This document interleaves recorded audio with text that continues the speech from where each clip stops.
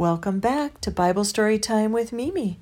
Tonight, Benjamin is going to read for us a selection from Thoughts to Make Your Heart Sing by Sally Lloyd Jones. Can you tell us the name of it, Benjamin? Dance. Okay, thank you. Go ahead.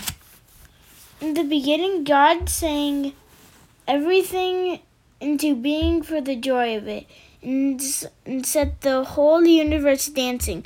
God was in the center, at the heart of everything, like the dance of the planets before the sun, turning, spinning, circling, wheeling, revolving, orbiting, around and around. God made everything in His world and in His universe and in His children's hearts to center around Him in a wonderful dance of joy. The dance you were born for. It's the dance you were born for.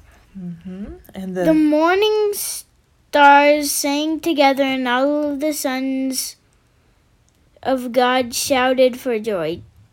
Job 38:7 KJV. That means King James Version.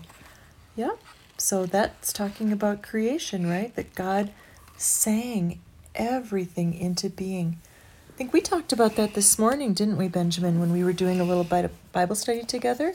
We learned how God's voice is so powerful. He just spoke the universe into existence, right? Yeah.